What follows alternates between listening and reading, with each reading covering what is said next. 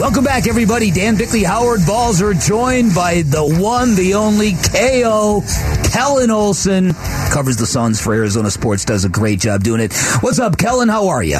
Hey, hello. Hello, hey. All right, let's jump right into it. A month without Devin Booker until that's only until he's reevaluated. Sketch out what this sounds and means to you and to this basketball team. I think it means that they're just going to have to really try and tread water here over the next month, and I know that a lot of the fan base wants to see them make a move right now and sort of address a lot of the roster concerns that we've been talking about over the last 6 months and on. But I think that right now, you're most likely not going to see that. It's just going to be more about them treading water. I think the two most important things right now are the return of Cam Payne and the return of Cam Johnson from injury. From what James Jones said yesterday, it sounds like Cam Payne is closer than Cam Johnson. Both of them are traveling with the team right now. That is certainly a good sign. But Cam Payne is one of the few guys on the team that provides constant rim pressure. He constantly pressures the defense off the dribble. And then Cam Johnson, for those 8 games that we saw him in the starting lineup, they were obliterating teams. Now, Devin Booker might not be a part of that when Cam Johnson returns, but we saw the sort of offensive boost that he could provide the team.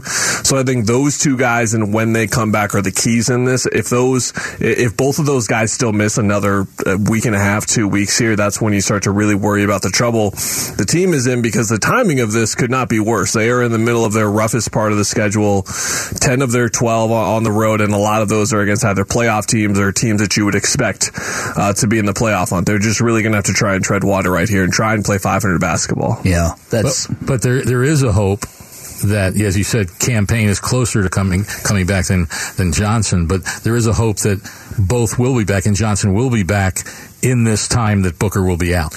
You would hope, yeah. We do not get much clarity in terms of injuries. I mean, the Burns and Gambo show just straight up asked James Jones about both of the guys yesterday and then didn't get much of an answer. That was the closest that they got, was the Payne coming back closer than Johnson. Johnson's timeline would seem to indicate that somewhere within the next 2 to 3 weeks here is pretty reasonable, and I would assume that Payne is somewhere in the same margins. Whenever you see guys out on the court before the game doing their individual work, that's a good sign that they're at least progressing in the right steps, and we've seen both of them out there in the last couple of games. But yeah, Cam Payne in general is someone that they really need back. Dwayne Washington Jr. was awesome 2 games ago, but you guys saw last night when the train kind of fell off the tracks a bit, it was as soon as Chris Paul came off the floor. And that's the type of thing where Dwayne is a great fit for what they need right now in terms of offensive firepower, don't get me wrong, but the steady ship of like a reliable point guard that Cam Payne provides as well is just something that they're going to be missing when either Paul or Payne is out, and right now you can see it with Payne out. The need for an on-the-ball, create-your-own shot kind of number 2 scoring option, I think it's been profound from the very start of the season. I'm curious your thoughts on how do they address this? There's a lot of moving pieces. You've got a new owner who has to be approved. You've got a trade deadline. You've got an all-star break, and then you've got a mad dash to the finish line. What might this look like? Yeah, I wrote about this on ArizonaSports.com, and just the whole notion of how the Suns have been so patient. Now are they going to be urgent all of a sudden that Devin Booker's out? And I kind of wrote about it in a different way, sort of looking at how I think that my view of the team has changed a lot in the last couple of weeks. I wanted to give Chris Paul as much time as possible, and I still am. I wrote in the column myself, like, we might see the point guard come back at some point, but we saw that third quarter last night where he really controlled the game for 7 minutes. It was like, that's the guy. That's the guy we haven't seen all year. We've been waiting for that guy to show up. Sure, physically it might not look exactly the same, but he scored or assisted 20 of their first 24 points, and that to me is the type of game flow and just like taking over a game. They were down by 19 in the first half. All of a sudden he does that, snaps his fingers. It's a 1-point game when he got it down to that Damian Lee 3. So I think that type of guy is what they need right now, but we haven't seen that consistently enough. And then this kind of comes back to something I wrote about in the offseason where I worried if the Suns were trying too hard to juggle 2 windows at once. And what I mean by that is the Chris Paul window right now, and then the future 3, 5, 7 years down the line they're looking at with Booker, Bridges, Ayton, and Johnson. And I just worry that they're trying too hard to keep both of those windows active sort of at the same time. And now I'm starting to wonder if the better choice is to just do what they've been doing, which is looking forward to those 3, 5, 7 years just with the way that Chris has played this year. But they know far better than us watching him internally and having all their numbers, their analytics and everything, just with how Paul's body is at and where his body truly is at right now. I mean, he had a big wrap on his left leg after the day after that injury. He wasn't on the injury report, of course. Like, we don't know the injury status of him, but they know far better than we do. So looking at him across the next kind of couple of weeks, I think it's really important, because I do wonder, like, the type of, I was the person shouting from the rooftops, like, yes, trade 2 slightly protected, maybe 1 unprotected first round picks for Kyle Kuzma. Like, you need that type of guy, and that was before he had a really, really good year this year. But now that type of move where Kuzma could leave in 4 months, like, I don't know anymore. I don't know if it's the best idea. Interesting. How concerning with the inconsistency on defense? Because certainly, at least if you're not scoring greatly, at least if you're keeping the game close, anything can happen in the fourth quarter.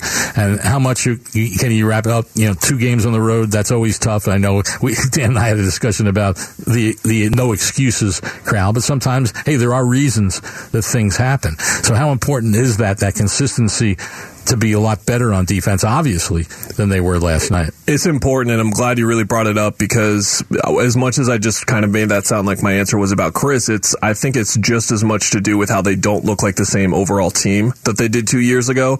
Just like the edge and relentlessness that they had on a night-to-night basis, that's how they won 64 games, but that's how they were just, the way that Monty has kind of phrased it, like the prey-predator thing.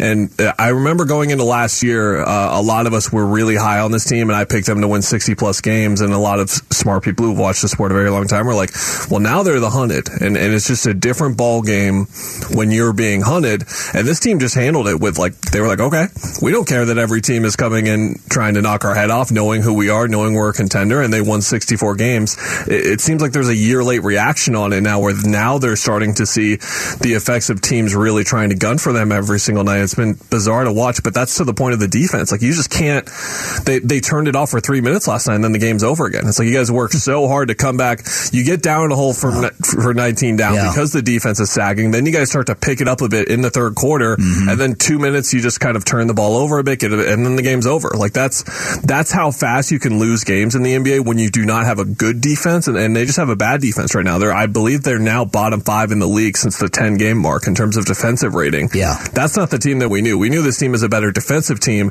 than an offensive team, but it hasn't been close this year, and has a lot to do with their regression. I guess I would phrase this. That's a favorite word of Arizona sports fans is here. Regression. Oh, brother. Oh, brother is right. And you astutely pointed out that even McHale is not at the level he was last year defensively, when he was getting a lot of accolades and a lot of consideration for Defensive Player of the Year. How much of this is the camaraderie that isn't what it used to be? Yeah, if I had one question that I could get answered in terms of all the unknowns surrounding this team, all the Game 7 stuff and all that, I would love to talk to Jay Crowder for 10 minutes and see why he wanted to leave. Yeah. I don't want to say that he was onto something when he decided to leave, but you just look at what specifically this team has been missing right now with what I mentioned. You can't say it is not just because Jay Crowder left. It is not the number one reason in the 47 reasons you would rank, but it's one of them that he's not here. He was the leader vocally of that defense. And you watch Jay Crowder play defense like Suns fans did over the last 2 years.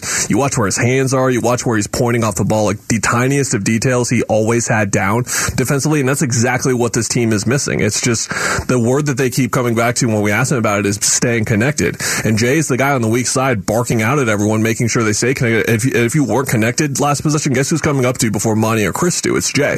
And he's talking to anyone about it. He's telling Book that. He's telling Mikel that. He's telling DeAndre that. He doesn't care. And he's gone right now, and I do feel like they miss his impact a little bit, but it's just been weird to watch them defensively, specifically because, like you said, Mikel has been down a little bit. I think DeAndre has been down a little bit there. I think Torrey Craig has been down there a little bit. It just seems like there's been like a steady decline for them defensively, and I can't really put my finger on why exactly, but I have a few theories, as you can tell. Yeah, no, those are all good theories. How much, perhaps, with Mikel especially, is being counted on in his mind more for offense, that's affecting the game on the other side? Yeah, the crazy thing about Mikel is so many guys come into the league and they were the guy on their college teams, and you guys watch those Villanova teams just like me. Like, there is no guy on a Villanova team. No, you're right. There just isn't. So he was a guy taking 9, 10, 11 shots in college just like he was before. And I think at one point he pretty much phrased it as like, this is the first time I've really done this on a basketball team before, and kind of been the dude and been like the man for certain stretches of a game where he's handling the ball and initiating offense. So for him to do that mid-season, it's going to be adjustment for him. I mean, he played the most minutes of anyone last year. We all know about the Iron Man streak, the advanced analytics that the NBA.com tracking data has. Like, he covered more distance on the court than anyone else, because you think about him chasing around Damian Lillard, Ja Morant, and all that. No one else in the league at his size does what he does in terms of covering ball handlers the way he did. Now he turns it around and shoots 15 shots a game. Yeah, he's going to shoot 35% for a dozen games. Like, that's to be expected to some effect, but also at the same time, he's on a new, fresh contract extension. This is what they need out of him. They need him to be their second or third best player on offense nearly every night right now. And he's just not capable of it right now. But I'm interested to see if he is in 2 to 3 months. We talked about this, remember, 3 months ago? Yeah. Like, yes, play through DeAndre more, play through Mikel more. There are going to be growing pains. That's what it looks like sometimes. Yeah. All right, lastly, the predator-prey thing really struck me when Monty said that, because visually you see that. You see some teams, whether it's Boston or Memphis, and the Suns are getting pushed around a lot, and there's not a lot of visual respect that they're being given. How profound is that? I'm sure that's also tied to Jay Crowder on some level. and I think that every team kind of needs to have that pushback a little bit right now, and I don't think it's absent from them necessarily, but you can let your game do the talking a lot, and that's mostly what they did last year. Like, last year they weren't in many scuffles or kerfuffles or anything like that. They let their game do the talking. Like, Devin's jawing at everyone in the first 4 rows, and then he's looking at the bench. Mikel's holding up the 3 in front of their bench. Like, they have their ways of like getting their respect back, and it's just by beating you. But when you're 20-16, it's a lot harder and more difficult for them to do it right now. And I think a lot of it, Dan, kind of goes back to that kind of attitude that they built up for themselves last year. Everyone's talking about the Grizzlies right now, and rightfully so, because they jaw at anyone. This is what happens when you jaw at anyone. Is the Warriors look at you and they're like, oh, we're going to get you back. Oh, yeah. You think you're 23 years old and you can come in this league and talk like to me like that? Yeah. No. And it's not just the players. Like, Steve Kerr, like that whole staff, like everything. And the Suns are kind of in that similar position right now, where they see that they're wounded a bit and they're like, oh, we're going to get you guys back. You guys were talking to us last year and everything. We're going to get you back. That number, 16 losses, real quick. Wasn't 18. Only 18 last year? Last year. That's pretty crazy. Quite different. KO, great stuff as always. Thank you, my man. Thanks, guys.